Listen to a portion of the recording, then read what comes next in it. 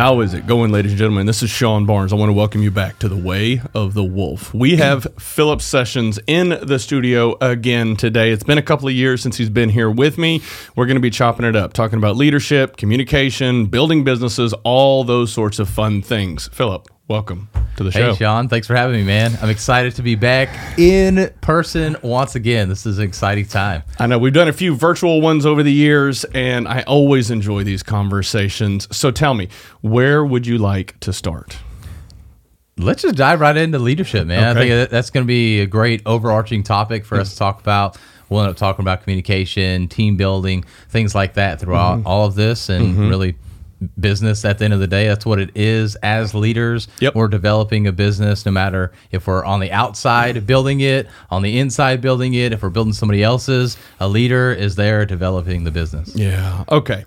All right. So where my mind immediately goes to is I've been on this entrepreneurship journey for a couple of months now, full time officially. And what I want to talk through is some of the things that I have come to realize in a very short period of time when having conversations with CIOs, CHROs, just CEOs, all sorts of C-suite executives. Whenever I go in and talk through the areas that myself and our team focus on, which is people, processes, and technology, they all seem to latch on to the people piece of it. I'm struggling with culture. I'm struggling with talent management and turnover. I can't get my people to stick around. That is not surprising for me to hear, but at the same token, it seems that that is a theme that almost all businesses are struggling with these days. And I know in your business, you coach and mentor a lot of people more on the public speaking side, but you do focus on leadership with the people that you work with. Have you been seeing a similar trend? Oh, for sure. Always culture, employee retention, things like that is really the struggle right now. And how do I effectively communicate with my team is what I end up focusing on a lot, because that's where public speaking, communication, those all kind of go hand in hand. But that's where they really struggle at, because I can talk one way to the rest of the C-suite team, the leadership team, but how do I get down to the people, especially when they're a couple of rungs below me and they're the ones doing the work? How do I let them know things? And a lot of times I find as well is that they feel like they can't share all the insides, like what's up and coming, because they want to almost guard that or protect the people from that, the employees. But what I find is that in my mind, that really hinders the growth of the company, because not everybody wants to know the ins and outs of the business, what's going on, what's in the future, what are some things that we're worried about. But at the same time, you have people that want to know that are hungry to know that. And if you're looking to build up your leadership culture and really backfill your leadership team, because there's companies out there, and I've worked with some of them, where they've got leaders that have been there for 30 years. They're getting ready to retire. And if you're not talking about these things with them, how are they going to be able to take over from day one? And so you really need to have those conversations. And through those conversations, I feel you will see some of the people that you can just, their ears are popping up. They're interested. They like that stuff. And I think about an engineer, for example, because I'm an engineer. And so for me, talking about engineering, I can do it all day. I can talk technical. I can talk programming. But when you start talking about leadership stuff, I get a little excited. I'm like, oh, this is cool. I like talking about the future of the company. But then you'll see other engineers that don't want to talk about it. Just leave me behind the computer. That's it. And so if you talk about these things, you can kind of see who those people are going to be in the company. Well, and I think that tells you who you can spend your time working with, because to your point, not everybody wants to be a leader. Yeah. And that's okay. Yeah. I did struggle with that early, probably about a decade ago, trying to wrap my head around, so you're just okay coming in 9 to 5 and going home and playing video games? Like, that's all you want from life? Yeah. And I couldn't wrap my head around it. But the reality is we need people that operate in that way. Not everybody's cut out to be a leader. You've experienced it firsthand. Leadership is very challenging, because going from being an engineer, where my background's in the IT side of things, you configure a router and it's set. You don't have to worry about, did that router have some sort of issue with its kids? Did it have a spouse that cheated on it? Did it have all of these things that will impact a person's ability to do their job?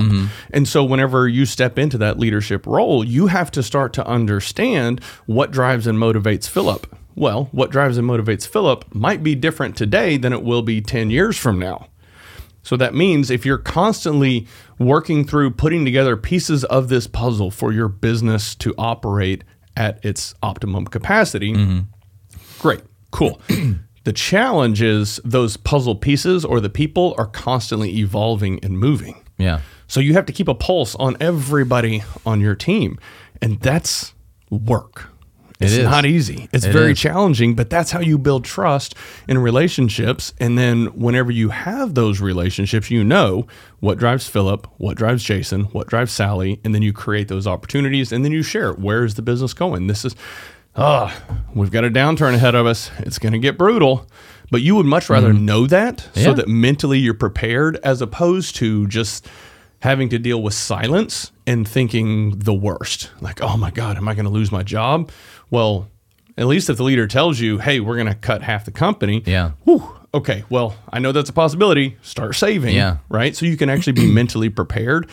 And just having clarity, while difficult, having those conversations can be extremely beneficial in building trust. And a lot of leaders just aren't comfortable with that. Yeah. And the other thing that I found with leaders is they forget that they are not the ones doing the work anymore.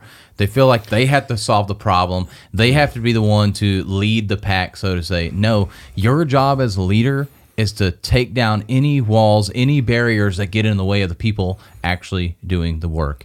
And those are the leaders that I've worked for in the past that I loved the most. I loved working for them. I would do everything I could because I knew they had my back. The leaders that, hey, we need to work on this. Okay, I'll take it to management. I'll see what we can do. Oh, and then they come back. Oh, management couldn't do that. It's the worst. In being with a manufacturing background, the people that solve the problems are usually the people that are like loading parts, say in an automotive manufacturing industry. The people loading the parts know what's wrong with that. It's not the engineer. It's not the manager. It's always the person loading the part. But if you don't ever go out there and ask them that question, they're not going to tell you. They're not just going to volunteer it because what happens? I tell you the information. Oh, no, it can't be that. And then you try and figure something else out and you spend thousands or hundreds of thousands of dollars to come up with some stupid process that makes their job even harder. And now they're just pissed off, so they want to tell you even less. So the more you go to them and ask them their opinion, what they think, and then come back and say, hey, here's why we did what you did or why we didn't, and let them know. And that's the part that we fail. Sometimes we go out there, hey, what's your thought? Sean, what do you think here? And you give an opinion, and then we never come back to you and tell you anything. And it's like, well, why am I going to keep telling you? Because every time you ask me something, I never tell you anything in return. I never give you any feedback. Even if your opinion or your idea was turned down, I should still tell you why as a leader. I shouldn't just leave it as, well, it's turned down. Well, no, hey, here's why, because of these other things that you don't see because you're here in the process. I'm here at the 30,000-foot view. I can see where we're trying to go. That doesn't align with our targets. Oh, okay, that makes more sense. And now I'm bought in more as an employee, as somebody on the team. And that's oftentimes what leaders don't want to do. But your team can solve the problems for you, and they're supposed to solve the problems. You just remove the barriers. You get the money, whatever that looks like in your situation. Isn't it crazy how, as humans, we spend our entire lives communicating, yet we can suck so bad at it? Yeah. It is crazy that learning how to develop skills around communication is such a hard concept for people to grasp. And I think it comes down to making sure that it's the right type of communication, that there's trust that exists, and that the manager is comfortable giving you the keys to the kingdom and saying, hey, Philip, I know you're my top director and I'm the VP, and I want you to be able to do everything that I do today. So I'm going to just share everything with you. I'm going to be an open book. Now, there may be times when, especially if you're at a publicly traded corporation, you just can't share everything. But I have found that if you are more transparent than not, it will rarely bite you in the ass. Yeah. For the most part, it's going to be a good thing because we're going to have trust. You're going to better understand what's going on. And when I do make a decision, you're going to understand the why. And whenever I start delegating more and more to you and letting you make more of those decisions, I'm going to feel more comfortable with it. Yeah. Because I know, you know where my head is at and there's alignment. And if there's not alignment, we need to talk through it. Hey, Philip, I want you to start doing this new process. And then you come back, well, that's dumb because of this. Now, Yeah. probably not the best way to deliver that message, but we probably need to talk through it because, Sean, you might not be seeing this, and this. Oh, I wasn't aware of that because I'm up here and you're closer to the project or working with the equipment. You're going to have visibility into it, kind of like what we were just talking about. Yeah, exactly. And then the other way too, like if you're trying to explain why this process won't work, how can you tie that into the targets of the company? Because these upper C-suite executives and stuff like that, they're thinking about the targets. They're looking 5-10 years out. They're not thinking about today. And while 5 or 10 years out, that might be great.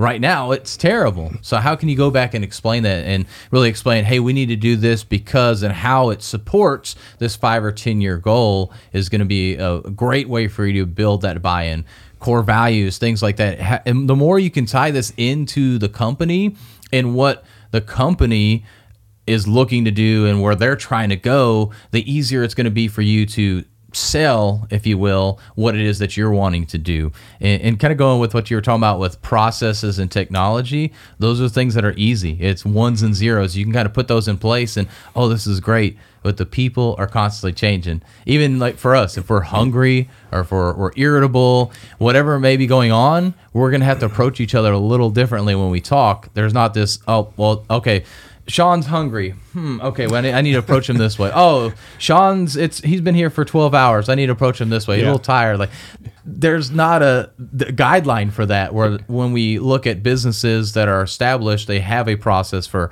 a certain thing. They have technology to help that. And the people, there is nothing of that. And so it's really a skill you have to learn with time. You can go to trainings and work with coaches like us, but it still takes time and repetition to really truly master that skill. And that's the hard thing for a lot of leaders. They want to try and bypass that if they can, but you can't. It's about getting the reps in. So get out there and start talking with your team. Yeah, you're dead on, right? Whenever it comes to getting the reps in. Now, I do have to say, when Sean's hungry, bring him a cookie, and that usually does the trick. Oatmeal raisin, to be clear. Yeah. That usually does gluten-free and sugar-free, though, because no, I just power through. It's going to be rough, but I power through. It's worth it. But yeah, so I'm thinking back through a few years ago, probably about 4 years or so ago. I was in a leadership development, kind of an executive cohort. And one of the other vice presidents turned to me and asked, how did you get your IT team to perform at the level that they do? It is beyond impressive. I've never encountered anything like it in my entire life. How did you get them there? Because I need to get my team there as fast as possible. And I paused and said, time. It just takes time and intentionality in terms of focused development around building the leader of that team, empowering him or her, coaching them, making sure they know what they need to do, and not only know how to lead their team, but also know how to build leaders within their team. Mm-hmm. So it's almost like this ripple effect. If I can build and develop the director or VP of IT, then he can build and develop his managers, grow them into directors eventually. They can then grow the people on their team. It becomes this ripple effect, and that's how you affect change at scale. It doesn't happen overnight, though. It takes time and intentionality, and you have to know what you're doing whenever it comes to the leadership development side of things. And this is an important part. I've started having many conversations with business executives and entrepreneurs, and there's a little bit of a uncertainty in their minds whenever it comes to leadership development. Some of them have this mindset, that's just some touchy-feely HR crap I don't need to worry about. I pay people, they need to do their job, right? Yeah. Okay, all right, fair enough. But the other side of it is this is a real challenge that these executives don't know how to navigate because likely they are undeveloped as leaders themselves. And so they haven't seen the value firsthand. Also, the barrier to entry to becoming a coach is nothing. Mm-hmm. You just fire up an Instagram page and I'm a life coach. But you're 20 years old. That's okay. I'm going to be great. Well, but you haven't lived, right? Yeah. So there is something to be said for somebody who has spent time and years in the seat, getting the reps in, developing themselves, and also building and leading teams. And I've come across people that have MBAs, they went through, they got their college degree, they went and got an MBA, and then all of a sudden they do leadership development. Well, you've never led a team. You never led a team, period. The end, I understand the materials, you've read the books, but that doesn't mean you understand how to apply that knowledge. And so I think spending time learning the skills, adding those skills to your toolbox, and then spending more time applying those skills with some sort of feedback loop to know this works, this doesn't, maybe I shouldn't do that, maybe don't get Sean this, maybe Philip likes this. It just takes time and getting the reps in, and most people don't understand that that's really what it comes down to. Yeah, and I like to use the acronym ACT. So action, consistency, and time. You need all three of those in order to be able to build that team. So I want to ask a question to you real quick, and then we'll tie this back in on how to actually build the teams. How do you know when a leader is ready to be a leader? Like you're trying to develop somebody to start leading in whatever function. How do you know when they're truly ready to start leading? Or how do you see that they're a good leader now? I look at how they interact with the rest of the people on the team, even if they're not in a leadership role. Say I had 5 direct reports in a function. Mm-hmm. I will look at who the others naturally look to and seek guidance from, and then how that person responds to them. If everybody's going to Jason asking for technical answers and Jason's like, figure it out. You have Google, right? Okay, that's probably not the right person. However, if somebody keeps going to Crystal and she takes the time to show, well, this is how I do it. This is what is going on. This is how this works. And, go try it. And then let me know how it goes. That's a stark contrast in terms of how these peers are interacting with the rest of the people on their team. Now, there's another element that I've discovered over the years, because some of the strongest leaders that have worked for me didn't want to be in a leadership role, but I saw something in them. And I think part of what I saw was what I just described. Mm-hmm. They were naturally stepping into that leadership role without really seeing it or recognizing it. And this speaks to the importance of, as a senior leader, having a pulse on your team, getting feedback from everybody, and trust, and having those conversations on a regular basis. Because when you do, you will see the leaders that will naturally emerge. And sometimes they don't want it. And one of the strongest leaders that I've worked with, it took me years to get him into a leadership role. He was kicking and screaming, I've never done it. I don't want to do it. I'm not a leader. I'm the tech guy. I don't want. One of the strongest leaders now that I've ever worked with. And it's interesting to see that sometimes the people that don't want it end up being the best leaders.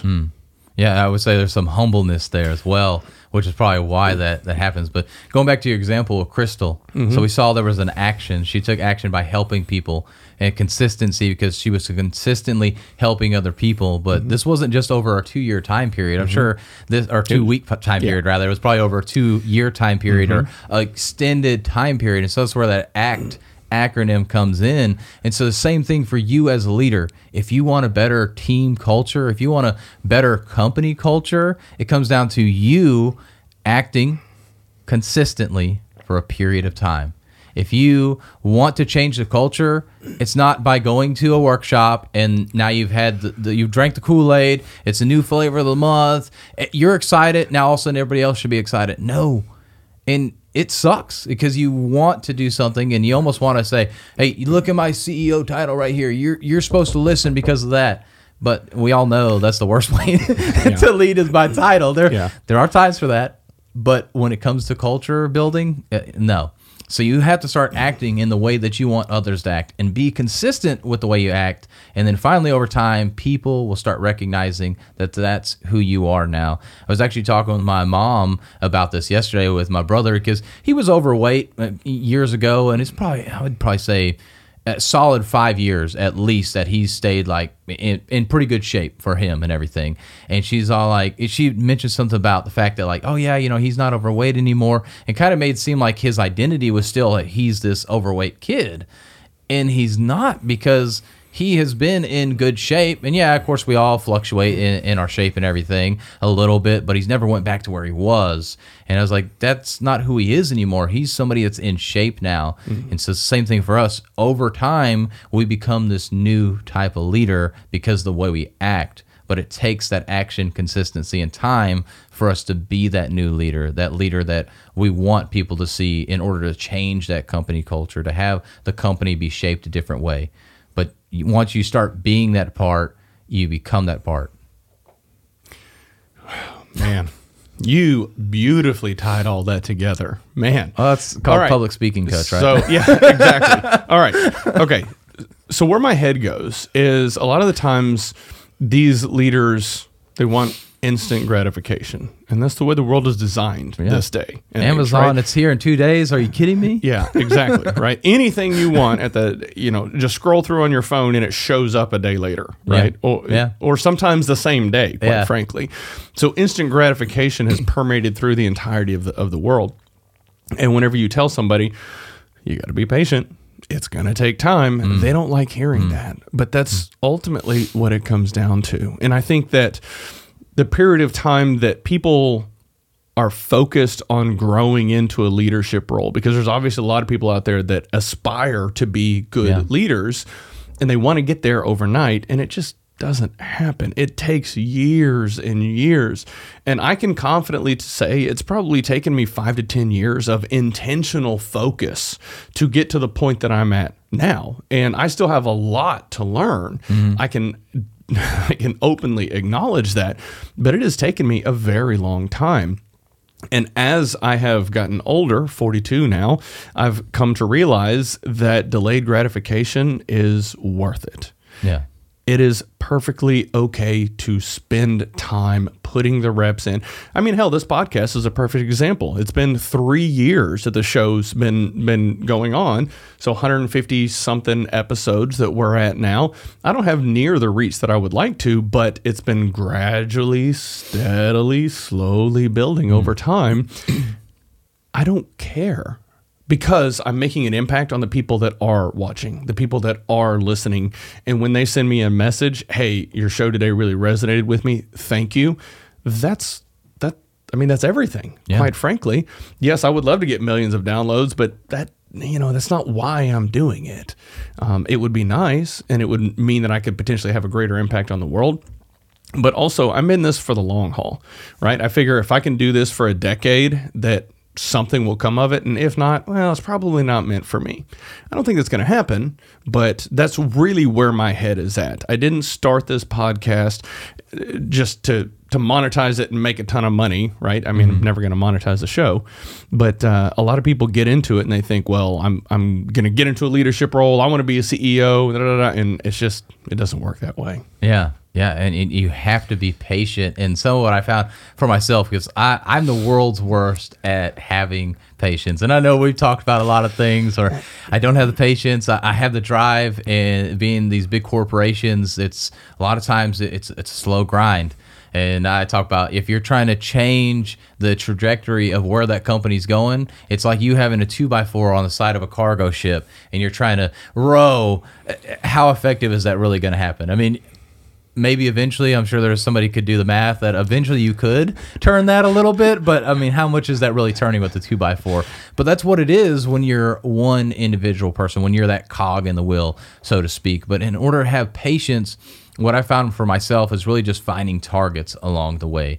And so if you have that young person on your team as a leader, that's something you need to help set up for them. Like, hey, what are some targets we can focus on? Especially as the millennial and what Gen Z generations, we've got like 5 generations of people in the workforce right now. The oldest one, the baby boomers, you just say, do this. Okay, no questions asked. And then you get down to the not Gen Y, I can't think, but the one before millennials. When you get to them, they've kind of been overlooked, unfortunately. But they're kind of still in between. They want to develop, they want to know what to do, but you can also just tell them what to do, and they're just going to do it.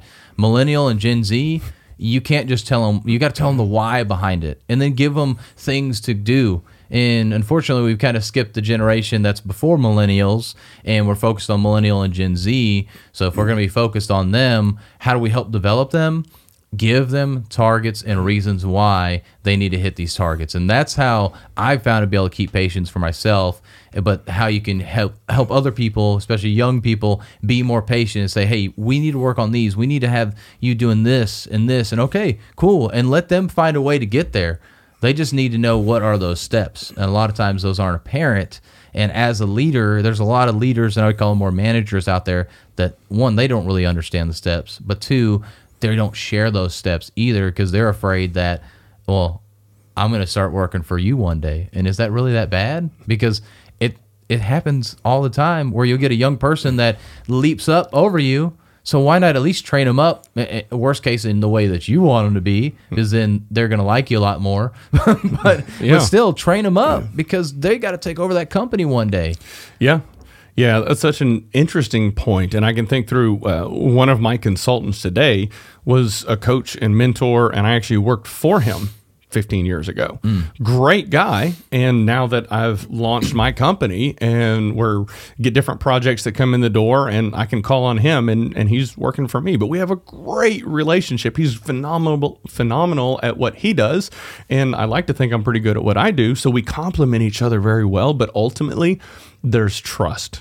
After he and I working together for almost 15 years on and off, there's a lot of trust there. And I think really what it comes down to is good people want to work with good people. And so as you navigate through life and your career, latch on to those people that you resonate with. They resonate at a similar level as you, and there's trust and camaraderie, and you can work together on things. Yeah. And I think that's one of the biggest things that I have also learned is surround yourself with excellence. I mean, that's the easy answer. And when you have people that are toxic to your team, get them out. You've got to get them out as fast as possible. I don't care if they're your top salesman or your CFO, you've got to get that cancer out of your organization, or else they're going to be a drag on the rest of the team. And I've seen it more times than I can count where they'll hang on to the top salesperson. Oh, well, we can't get rid of him or her because they bring in X amount of revenue. Well, the rest of the team is suffering while you're hanging on to this person that's capturing revenue. And we're getting all sorts of complaints against this person. It's insanity. And when they finally let that person go, the productivity for the rest of the team skyrockets because they're now focused on executing the mission as opposed to bitching and complaining about that toxic person that nobody was doing anything about. Yeah, yeah. And I wrote down this question because I wanted us to cover this, but the thing that comes up from a lot of leaders that I've talked to is, how do we get good people? So I want to ask you that question. How do we get good people? Because there's just not good people out there. We can't find them. We can't recruit them. Okay, so there's two ways. You can build the talent or you can buy the talent. And now I imagine you're probably thinking, yeah, duh, okay. Right. But that's really what it comes down to. And if you want good people, you can't always just buy that talent unless you are a developed leader, can hold them accountable and set them up for success. You can buy all the talent you want, but as the senior leader, if you are not intentional about building a culture of performance and holding people accountable, you're going to have high performers that are toxic, like we were just talking about, that are a drain on the rest of the team. And so I think what you have to do is balance the priorities and timelines of the organization itself with, can we build this talent? Or do we have to go buy this talent? If an organization is doubling or tripling in size in 1 year, quite frankly, you probably don't have enough time to build the talent that you need in-house, or you might not have enough bodies to build. If you're going to 2 or 3x in a year, which is usually kind of in the startup phases, you're going to have to hire people, which means you're going to hire some really talented people, but you have to be very intentional about how you assimilate them into your culture. And if you do not have a defined culture, that should be your top priority. Yeah. That's really what it comes down to. Yeah. And I think it almost sounds a little contradictory with the story you just mentioned before about the toxic person. So we have a good talent when we have good people. And so you can have great talent, but they're not also always great people. And so we have to find that what we really, in my mind, if you find a good person who's got decent talent, they're 10 times better than somebody that's got great talent and they're a terrible person, or they're even just like a halfway decent person. Because like you said, you get rid of that toxic person, everybody in the team starts performing better. So same thing with you as a leader. If you are a great leader, you focus on the people and you're more of a people person than a technical leader and telling them, here's the direction we're going, they're going to want to work with you so much more than somebody else. And the same thing with the people around them. If they've got good people they enjoy them with, it doesn't mean they have to go out and get beer or go out to Top Golf with or anything like that. It just means they enjoy being there with those people and working with those people and really kind of being in the trenches. They're going to want to be there more, and you're going to be able to have people perform higher because of that. And I think about, and I don't know the exact statistic, but like one horse can pull so many pounds. You put two horses together and they can pull like 3 times or 4 times their weight. And it's the same thing. When you get one great person, they can do so much. You get 2 great people, they do so much more. So it's not necessarily about buying the talent. I mean, there are times for that, but it's also about developing that, which really goes back to our core values about the vision of the company. And you kind of hinted at this, I feel like, as well. When you buy that talent, you have to keep them some way. It's through your culture, your company culture, because just like you bought that person to come in, another company can buy them as well. So the reason why people stay, and really the reason why people go, is because of a company culture. They always say people don't quit a job, they quit a leader. They stay at a job because of the leader as well. They stay at a job because of the company, because of these things that don't actually work for them in the company. Because money is the easy thing to do. You can always throw money at people, but it's not until you start adding culture in there, health insurance. I mean, that's another basic one, but money, basic benefits, those are all things that the company, it's just an expectation now because every company is doing that. But what really differentiates you is the values that you bring at that company. And especially with small business, it's a lot easier than a large business like an OEM or something. But with a small business, when people can see themselves inside of your business, inside of the vision of your business, they want to stay there. When they feel like they are beyond your business, they've grown outside of your business, that's when they start looking elsewhere because they're looking for the leader that can share a vision that is they're inside of. You think of an umbrella. If they're going to get wet because they're bigger than your umbrella is, they're going to go somewhere else where they've got a bigger umbrella. But if your umbrella is so massive that it can cover everybody's vision, everybody's dream within the company, people are going to stay there. So that's what it really comes down to, dreaming bigger at the end of the day and having a good culture. All right. I want to talk a little bit about subcultures. So I'm curious, in your experience, you work for a very large corporation, but then you also coach people that work in, I would imagine, a lot of different size companies. And my background in oil and gas, always a lot of mergers and acquisitions and integrations. And you inevitably end up with a whole bunch of little subcultures from all these companies that have been acquired. And we'll say quasi-integrated because integrations isn't always as successful and clear-cut as people would like. Yeah. But you end up with all of these little subcultures, and I found it fascinating to see how strong some of these subcultures were and how they would almost butt heads and compete against one another. Like, oh, well, these guys, da-da-da-da, or, oh, well, they're not doing this right, da-da-da. Well, whenever you start getting those guys to actually communicate with one another and start spending time together, they can start to recognize there is more alignment there than you initially anticipated. So it's like you've got, to use your umbrella analogy, you've got this red umbrella and then green umbrella, and they come together and they're just like butting heads. But whenever they start to cross-pollinate, they're like, okay, well, there's a lot of the same stuff that you guys do that we do. Well, that's interesting. Oh, actually, I really like what you guys are doing over here. And so if you find yourself in a leadership role and you have little subcultures, I would encourage you to figure out how to break those walls down. And my firsthand experience was as I grew as a technology leader and then started also leading HR and then safety and the transportation and PMO and ESG, all these different functional teams, whenever I started, there was a VP over all of these teams. Like there was one VP over transportation, one over safety, one over IT.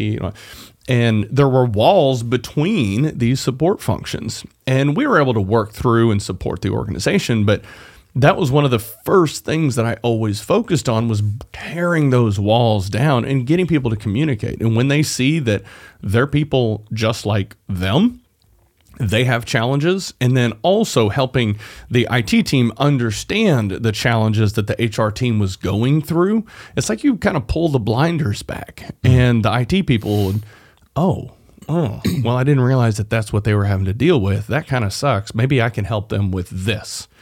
And so if you find yourself with multiple subcultures and you want to lead through it, which can feel like a daunting task, but it's not insurmountable, start tearing down those walls, start establishing connections, getting people aligned, and seeing how they can help one another. Have you experienced something like this in your world? Yeah, I've got 2 examples of that. And so one, well, neither really happened, but how I would fix them, it would be this way. So when I worked for Schneider Electric, one of the things that all the engineers would complain about was the fact that the sales team, they'd go and sell this system, and they'd just be like, oh yeah, it's going to work. And it was so much work on the engineer side. Yes, we got it to work, but was it even a profitable project? I don't really know, because I wasn't on that side. I was the engineer and everything. And so you would see where the engineers complain about this. Sales guys, they were making way more money. And so these are definitely complaints that you're just going to see no matter what.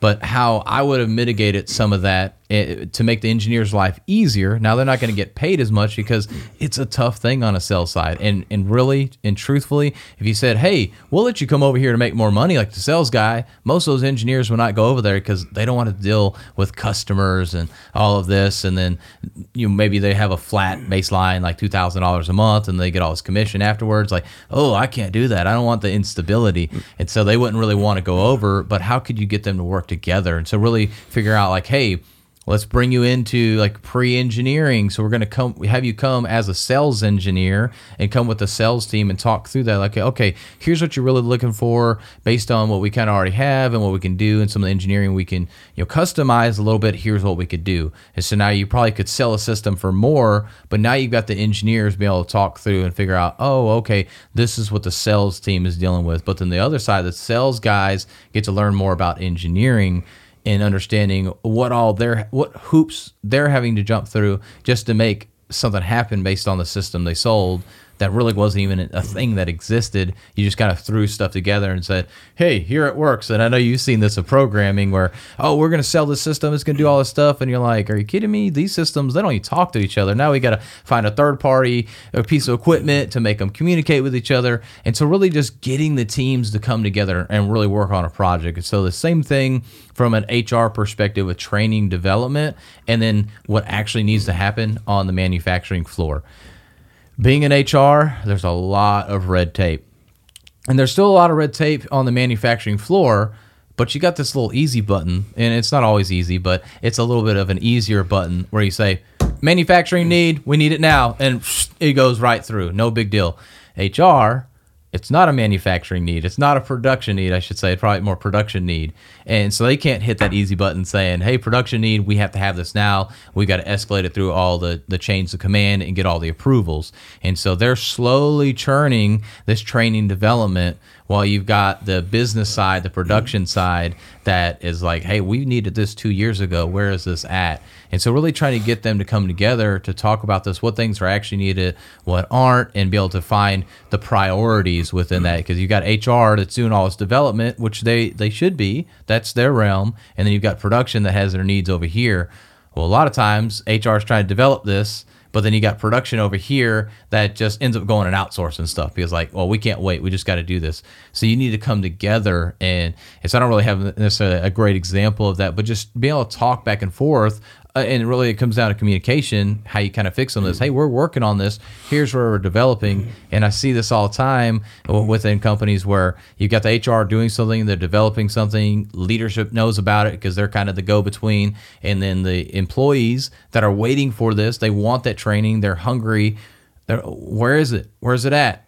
And well, the leaders don't really know what's going on too much. And HR doesn't really want to explain all of what's going on because it's really just they're part of the system and they're having to wait through the process and everything. So really, if I could sum it up, and the way to fix it would be that systems and processes are a great thing for a small business, and they still make sense for a large business. But as the business gets large, they have a process for each department. But there's no process for when departments have to work together. So you really need to create a process, and again, it's difficult, and this is where the people come in, and people are smarter than a process or a system. They can understand how to navigate through that, but still, it would help the company culture as well and fix some of these issues. If you had a process for when Department A and Department B work together, here's the process. Because what happens and why it takes so long in these large businesses is that Team A has a process, and they've got to go through and get their checks and approvals, and Team B has that same thing. So then Team B is waiting on Team A, and then Team A gets their approval, goes back to Team B, they're waiting on Team B, and it's just this whole waiting game. Where's that process in the middle that says, hey, we're doing this together, we need to have everybody come together? And I get that senior management is busy, but this would help speed things along and really develop the team a lot more. So those are kind of like two examples of things that I see. I don't necessarily have like a great idea of how to fix that, but those are some of the things that I've seen in companies.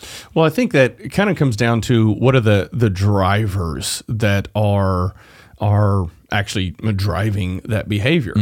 And a lot of times, especially in publicly traded organizations, it's shareholder value. Well, we've got to drive the stock in the right direction. So that means we've got to sell more product. And even if you don't have the right people involved or the right parts available, we've got to rush this to get this out the door so that we hit our quarter, targets and the stock moves in the right direction. And I think you and I have even talked about this. One of the things that I appreciate about Gary Vee is the fact that he could IPO his company and make ridiculous amounts of money, but he doesn't want to be beholden to shareholders because he has a long-term strategic vision for where he wants to take his company. And if he wants to sacrifice a few quarters of performance to achieve some long-term goal and objective, he doesn't want to have shareholders breathing down his neck trying to force him to make a short-term decision for a long-term problem. And I think that is a challenge that many organizations struggle with, is they get to a point where they're so massive and there's all these other shareholders, whether you're public or private, there's always going to be stakeholders involved that are trying to drive growth in the business. And sometimes the stuff, we just keep hammering on this. It takes time, right? Yeah. And whenever a business is hyper-focused on grow, you start sacrificing some of these things that you and I are talking about that are actually far more important to the long-term sustainability of the corporation. And when we look at how ESG is at the forefront of everybody's minds these days. Now, people will say environmental, social, and governance, or environmental, sustainability, and governance. So there's a few things that S could kind of fall into. But sustainability is a big factor for a lot of companies, and they just throw that out the window for profits. Yeah, no, don't get me started on the ESG route. I'm definitely an advocate against it. I don't think it's a great thing overall. I mean, there's definitely parts to it that are good. Yes. But I think overall it's a government forced thing, especially in the European domain. I mean, by law it's there, or it's not by law here yet, at least. And so there's definitely pieces that are great, but as an overall long-term thing, it to me it's not a great thing. Yeah, it's challenging. The whole DEI topic, it's such a sensitive topic. And I had Evan Neerman on recently, and he has a PR firm called Red Banyan. And we were talking about just cancel culture. And anything in this DEI space, you have to be very careful about the things that you say. Yeah. And a lot of the HR summits and forums that I've been attending and speaking at recently, they'll talk about DEI, diversity, equity, inclusion.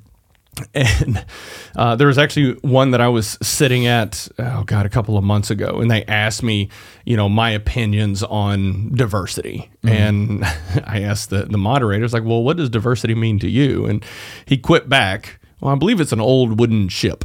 I said, no, that's not quite right. But in any event, whenever I think about diversity, I completely support equality of opportunity. everybody should have the same opportunity to go into a pool where an organization can select the best suited talent for a given position. The problem that I see with a lot of ESG frameworks that exist out there today is they are forcing equality of outcome. And they say, you have to have 50% females in leadership positions. Yeah. Okay, well, what if females don't want to be in leadership positions? All right. Well, you have to have 50% female engineers on the team. Well, you and I both know that females are more interested in people and males are more interested in things, which lends itself to men going into STEM fields, engineering being one, women going into fields focused on people like healthcare, teaching, and things like that. There's pros and cons to each. And yes, you can find some phenomenal female engineers, but you can't say, okay, well, the majority of women, period, they're not going to be interested in engineering tools. There will be some that you can pull into the team. So from a mathematical perspective, if you start running the numbers and you force a team to have 50% women when the talent pool, the bell curve of talent within a smaller population, you're just not going to have the same level of output. Now, that is a very tricky conversation to have whenever you talk about statistics and math and differences between male and female. That's very challenging.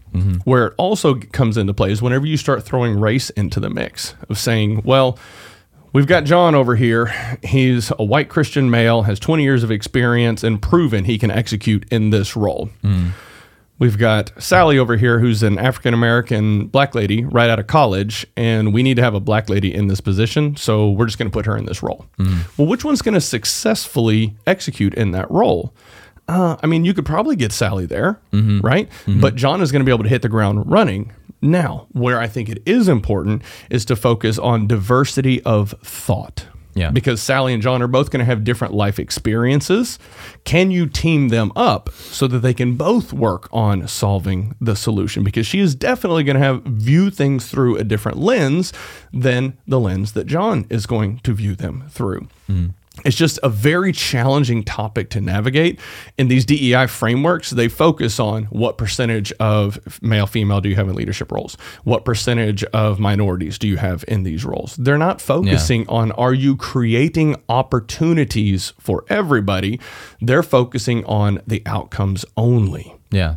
And there was a panel that I wasn't sitting on, but I was observing. And there was a chief diversity officer and a CHRO and a couple of others, and they were talking through. And I posed that question because there was like an online thing that you could post it. It would post up there. And my question was something to the effect of, you know what, let me see if I can find it because I don't want to misquote what I said here. But no, I definitely agree with you what you're talking about there, and too often we're focusing on the equity, the equal outcome versus the equal opportunity. And I think as long as we focus on the equal opportunity, that is okay. But when we try to make everybody have the same outcome, that's not okay. Yeah. That's not really America at the end of the day. That is not the American culture that we had that started in 1776. Yeah. Yeah. So we're flipping this culture, and that's where I don't like this, because we're trying to get rid of what the American culture is, the American dream.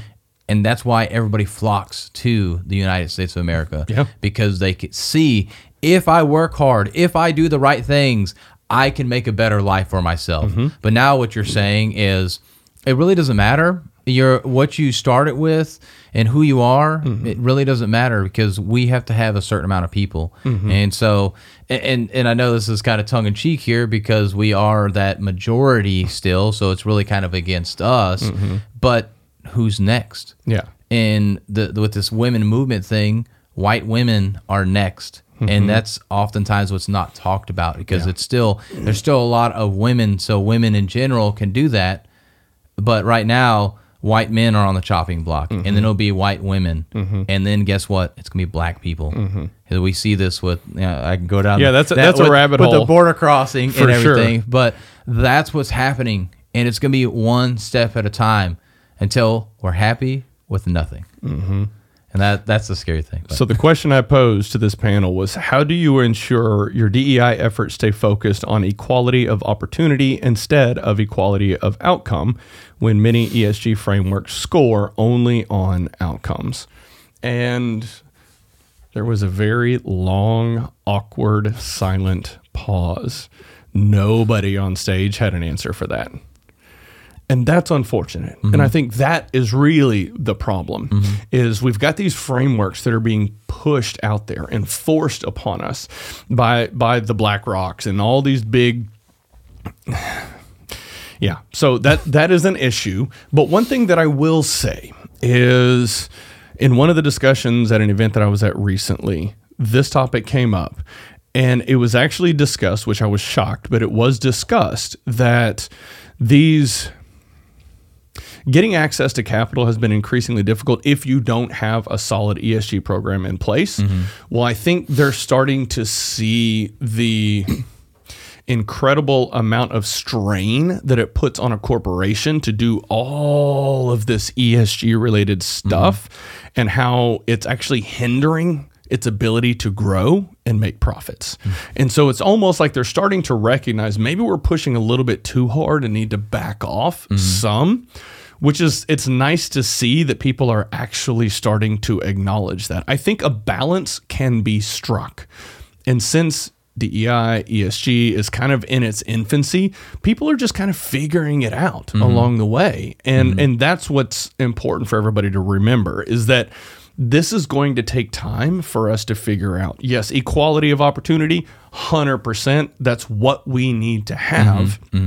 Just because you and I both go in for the same position, if I have 20 years of experience in a leadership role and you've got 3 or 5 or however many, like, I would expect the organization to probably lean into me. Now, there's going to be things that you bring to the table that I don't, right? And whatever is best suited for the organization, they make that decision. Yeah. But race or gender should not play a factor in who is best suited for a position. Yeah, I agree. And maybe I'll give a little caveat just to not be, just to play devil's advocate here. Now, if it comes down to, like, what are you trying to do? And this is really where it comes back to the diversity. Yes, because of what color we are, what sex we are, that does mean we have a diverse thinking. But it really should come down to, do you have the qualifications? Are y'all equally qualified, at least on paper, on experience and stuff like that? Then let's look at your diversity of background. So I think there still is a little bit of a place for that. But with ESG and DEI, it's more like, hey, are you different? And then, let's look at your experience, which any small business owner, anybody that owns their own business, realizes you're not going to do that. We don't do that on professional sports. You don't say, you know what? We don't have that many of you. Let's go ahead and bring you on in. We see there still is a male and female sport for now, at least. And we see that we don't just bring a female over just because they're the best over in the female world, because they're not the best in the male sport world. And so we get the best of the best males in the sports, but then we're pushing this on the business side. Corporations. Yeah, the corporation Yeah, you don't side. see NBA teams saying, well, we don't have enough white folks, so we need to get more white guys in here, right? It's just, that's not a thing, right? Yeah. So in any event, so I'm going to change the topic so we don't get canceled. Okay, let's see here. So how are things going in the public speaking realm for you? I know you've been doing this kind of on the side for a pretty good while, and you've got various cohorts and masterminds and things that you're doing. Talk me through that. Yeah, so the people I'm helping, it's been awesome. I definitely want to be able to help more people out and everything. And so as I'm building this up on the side, it's been a struggle to take to that next step, which I really feel is where I can catapult and help a ton more people, which would be really coming into teams. I think I could probably do that on a here and there basis, but I couldn't do that on a consistent basis where I come into corporations or help out teams on a regular cadence or anything like that. So I've been really focused on individuals as well as the group cohorts, like you said, and the digital course that I've came out with, really just focused in on presentation skills, helping you prepare for your next presentation is what I've really honed in on, just because that's something I could immediately do and help you out with and really help on that one-on-one basis or in a group basis.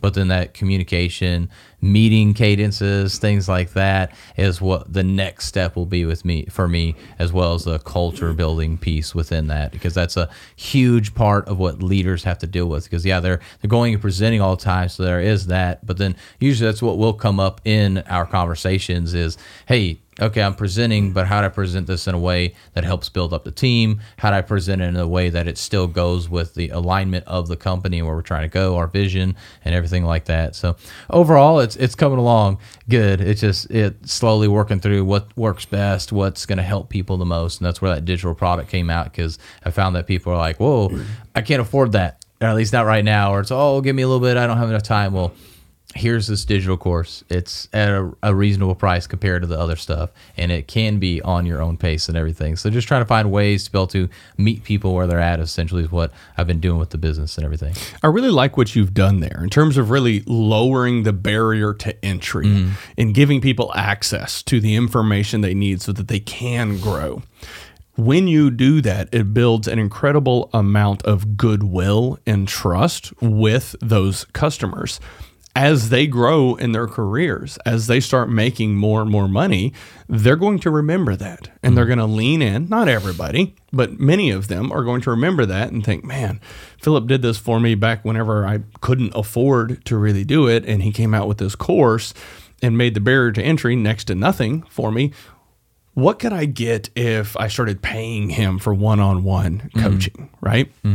And I think that's one of the things I know you've been doing with your YouTube channel and your podcast and things like that. And that's kind of another driver for me with having The Way of the Wolf is I want all this information to be out there for free. And if somebody wants to learn more about effective communication, we've got episodes where we talk about that.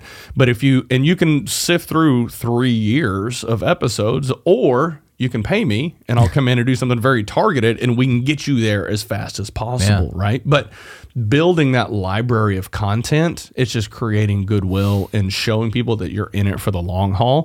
And that's also what's important. Yeah, exactly. It goes back to the acronym we talked about. You and I are both doing that. We're acting, we're being consistent, and giving it time to develop the business. And so how about for you? I mean, I know you just took that step out. Well, I say just, but it's been a couple of months now that you took that step out on your own. I know you were doing pretty good at being able to develop it. You kind of had the team going, and now you're out in it full time. So are you like in it doing the trainings, or are you kind of more as the CEO, you're kind of overlooking everything more? Yeah. So what's funny about this, just over the past few days, I've been reflecting and oh man. Yeah. So I knew that the business development and lead generation and sales side of thing was going to be something I was going to struggle with. Never in my life have I had to do any of that stuff or build skills around it. I'm very comfortable in all these other areas that I've led in, but I've never had to sell anything. And so right now, the lion's share of my time is spent on business development. And yes, I've been doing it full time. And Philip, I'll say I was compensated very, very well for my time whenever I worked in oil and gas. Now I am not compensated at all for my time. And I say that kind of tongue in cheek, but I'm not paying myself anything out of my company for the first year. Everything that I earn in terms of billable time is going back into the company so that we can pay for marketing, we can pay for branding, we can pay for talent when we bring it in the door. I've saved a lot of money, and I'm betting on myself in this process. Very scary, but it's also where my heart is, and it's deep down, I know this is my purpose in life. So I'm going all in. I'm betting on myself. I'm not going to take a salary for a year, and we'll see what happens. But the lion's share of my time right now is spent on business development and then leadership development. So I have consultants. There's, we'll say 4 or 5 at any given time that are working on various projects in various capacities. And so I'll support them in the things that they are doing. But my main focus is business development and then leadership development. And what I'm seeing is there's almost 2 verticals of the coaching and leadership side, and then the consulting, project management side of things. And what I'm starting to realize is these end up funneling work to one another. If we get in the door and start focusing on an ERP implementation, as we're working with the people in operations and the people in IT, we start to identify the strengths and weaknesses of everybody on those teams. And I can come in and start coaching them on working through those weaknesses so that they can become more proficient and more successful down the road. The inverse, if I sit down and start doing executive coaching with a C-suite executive or a vice president of IT and start recognizing they have some execution challenges with people on their team, I can augment with some of our consultants. So these two verticals actually support each other very well. And in all of my market research, it doesn't seem that there's a lot of companies that can do both very well. You have a leadership development firm or you have a consulting firm, and a lot of companies, our customers, will go get this leadership firm and this consulting firm, and sometimes they work together, sometimes they don't, but there's very few that can actually do both and successfully blend those together. And therein lies the value proposition that seems to resonate with the customers that we have so far. And whenever I have conversations with potential customers, they seem to latch onto that and see a tremendous amount of value in that approach. So I'm not getting paid anything right now, but I'm optimistic and thinking that it's going to work out really well for us. Yeah, and I think it's the better spot for you to be in. And I would even challenge you more to try and get somebody in that leadership executive coach role for you as well, because the less you are the face or you're the one that's actually doing the work, the better. Because I've seen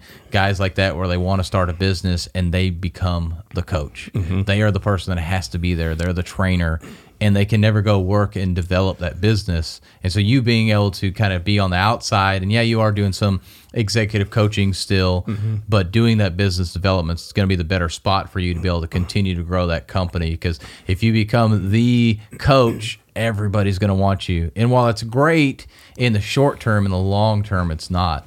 And so the less you can do, the better. So you're really in a great spot right now doing that. That's cool that you're not taking a salary for the moment. Yeah, I appreciate. Well, we'll see. That's why I said for the moment. Yeah, for the moment. Yeah, but it's I mean, you touch on something that's also very important. I'm aware of how to operate a business at scale, and obviously the importance of being in a leadership role.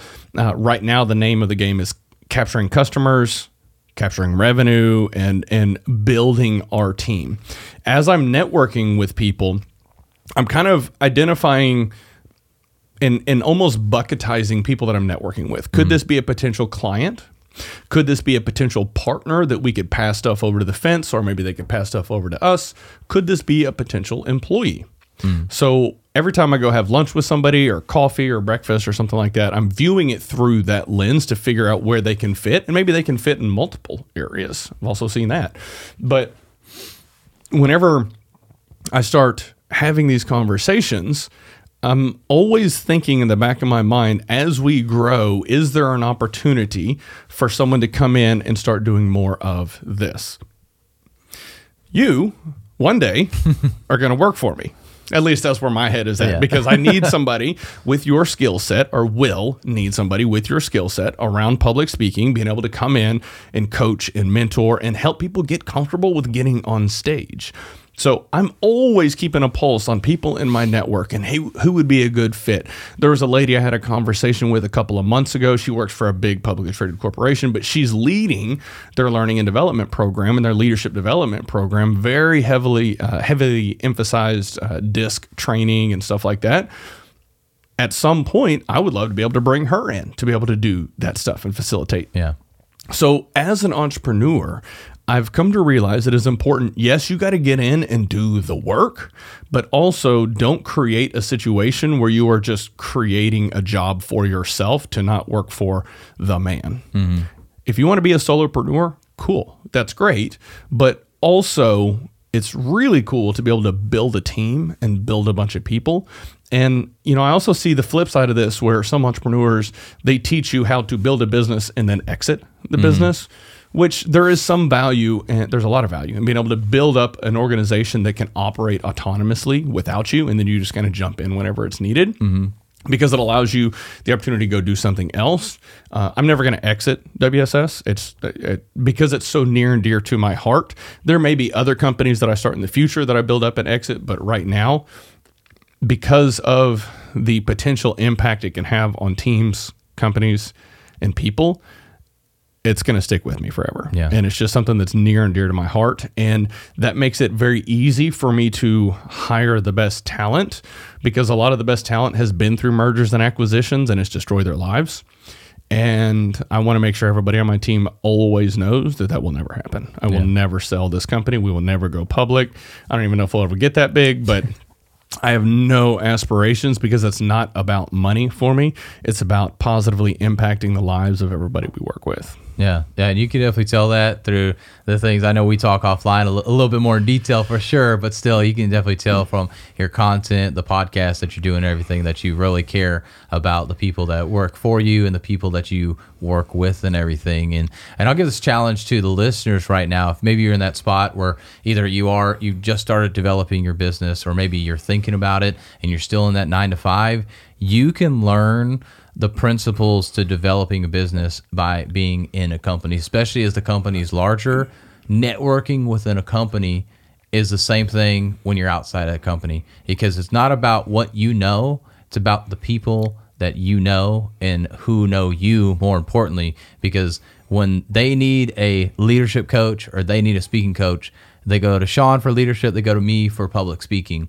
But it's because I've networked with enough people. It's because you've networked with enough people. So you being in that 9 to 5, if people know that you have this aspiration, here's where you're going, here's how you can help them out, or even that you just happen to know everybody, that's something that's going to be so much better for you and help you be able to grow in your company. So when you decide, hey, it's time for me to take my business elsewhere, to do this on my own, you can take those same practices and apply that for your business. But the same thing with building up that team, building up teams, building up camaraderie with people around you, building up a culture, being known for something that transfers from a 9 to 5 out into the real world. So practice while it's safe, if you will, within that company with that stable salary.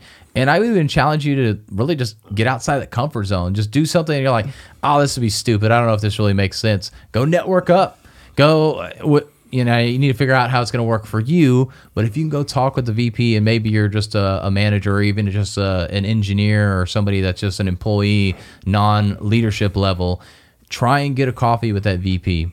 Even if it's through LinkedIn. And this is a great way to connect. I've actually had some conversations with VPs and department managers who would be 2 and 3 levels above me right now, because I connected with them on LinkedIn and said, hey, good seeing you. And I'm sure they've seen my name. Maybe they have, maybe they haven't. And I would love to get coffee with you sometime. Yeah, let's set something up. Talk to my secretary or whatever. And I've been able to get coffee in because of that, but because I networked. And so same thing, even internally, it's a little bit more difficult when you're internal because you're going through the secretary, but still find ways to get in front of these people, and it's going to translate right there for the outside world for you.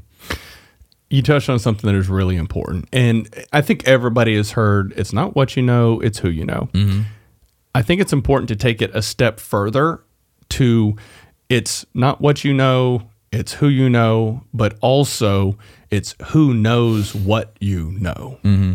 Because you and I could know each other. We could work out at the gym together and just train like animals, and I could never know that you did public speaking. Yeah. Right? So it's important for Philip to make people aware of the things that Philip is good at. Yeah. It's great to network with people and have conversations, but also layer in a little bit of intentionality so that people know the depth of Philip in all the different things that you care about, all the different things that you're passionate about. So always take it one step further than just networking with people. Do it with intentionality, and let them know, hey, here's my strengths, here's what I'm good at, here's what I enjoy doing, type of thing.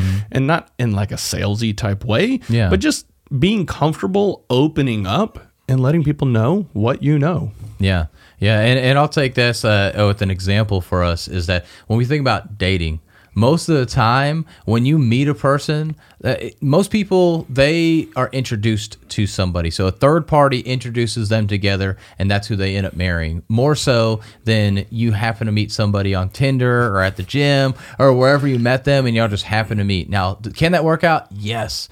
But because of that, what I call third party validation, it makes somebody automatically trust you so much more. So taking this from relationships to business, when you can get a third party person or somebody that's a mutual connection to say, hey, you need to talk to Sean because he is a great leadership coach.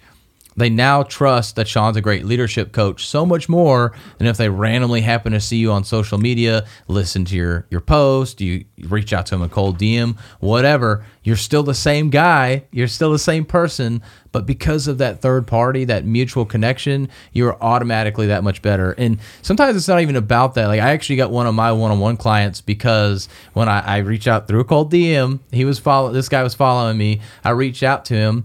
And we had a mutual connection. And I talked a little about that mutual connection. Hey, how do you know this person? And they were in the same industry as this person. And because of that, all of a sudden, like the trust level went up. And I ended up closing the guy over DMs, which was really awesome. First time that I've ever done that. At least at the high ticket level. I've done some other stuff, lower ticket level, but at the one-on-one coaching. But anyways, I use that mutual connection to help us. But most of the people I've worked with has not been because I've known them, or if I have known them and I didn't have a third party, it took time. But the way to cut that time down and how I've gotten people to work with me so much quicker was through a third party connection. So get people to know what you do, like Sean's saying, and your business is going to transform so much more. Or whatever you want to do is going to be so much better and grow so much faster through other people knowing what you do versus you just knowing everybody. Philip, I have to say, every time we get together, you impress me more and more. Just seeing your consistency over time, it's so damn impressive. Okay, we do have to wrap up. We're going to be jumping on Cami Lehman's Pod Hour, which I'll post a link to that in the show notes for any of you that want to listen to Cami Lehman's show. I've been on her show before. Tons of energy. She's just fantastic. She's just absolutely amazing. So before we wrap up, what is one of the biggest lessons that you have learned in 2023?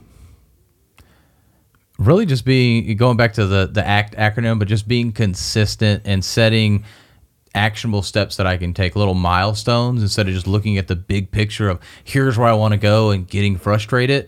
I've really, and it's funny because I'm an engineer, I usually can reverse engineer things because that's what engineers do. But when it came to my business, my goals, it was really hard to figure out how to reverse engineer that. But finally this year, I really figured out ways, okay, here's my end target. What are some steps that I can take along the way to get there? And what are some milestones that I can get? And when I started doing that, I started being comfortable with the process and started enjoying the process. And I started being patient as well, which is a huge struggle for me. So really reverse engineering goals and just continuing to be consistent and realizing that it's going to take that time for people to recognize me and want to do business with me, and just letting things fall where they may along the way is what I've done. So I just control what I can control, if I want to sum that up in a better way. Control what you can control, focus on what you can control, and leave it at that. I love it. All right. Well, ladies and gentlemen, that is all we have for the show today. A little bit of a different format. We just came in and started chopping it up and having a good conversation, but I actually really enjoyed it. Instead of actually interviewing him, we just had a great conversation. We did that like 3 years ago. Yeah, exactly. I'll link the previous shows in the show notes. So there's a bunch of interactions between Philip and I over the years. But like, subscribe, share the show with somebody. If you could leave a review, it would mean the absolute world to me. Don't monetize the show. I'm not selling anything, never going to. So the best way we can affect change at scale is by leaving those reviews, leaving a comment, and hopefully sharing that with people to possibly change their lives and help them grow as leaders. That is all we have, ladies and gentlemen. Y'all have a good one.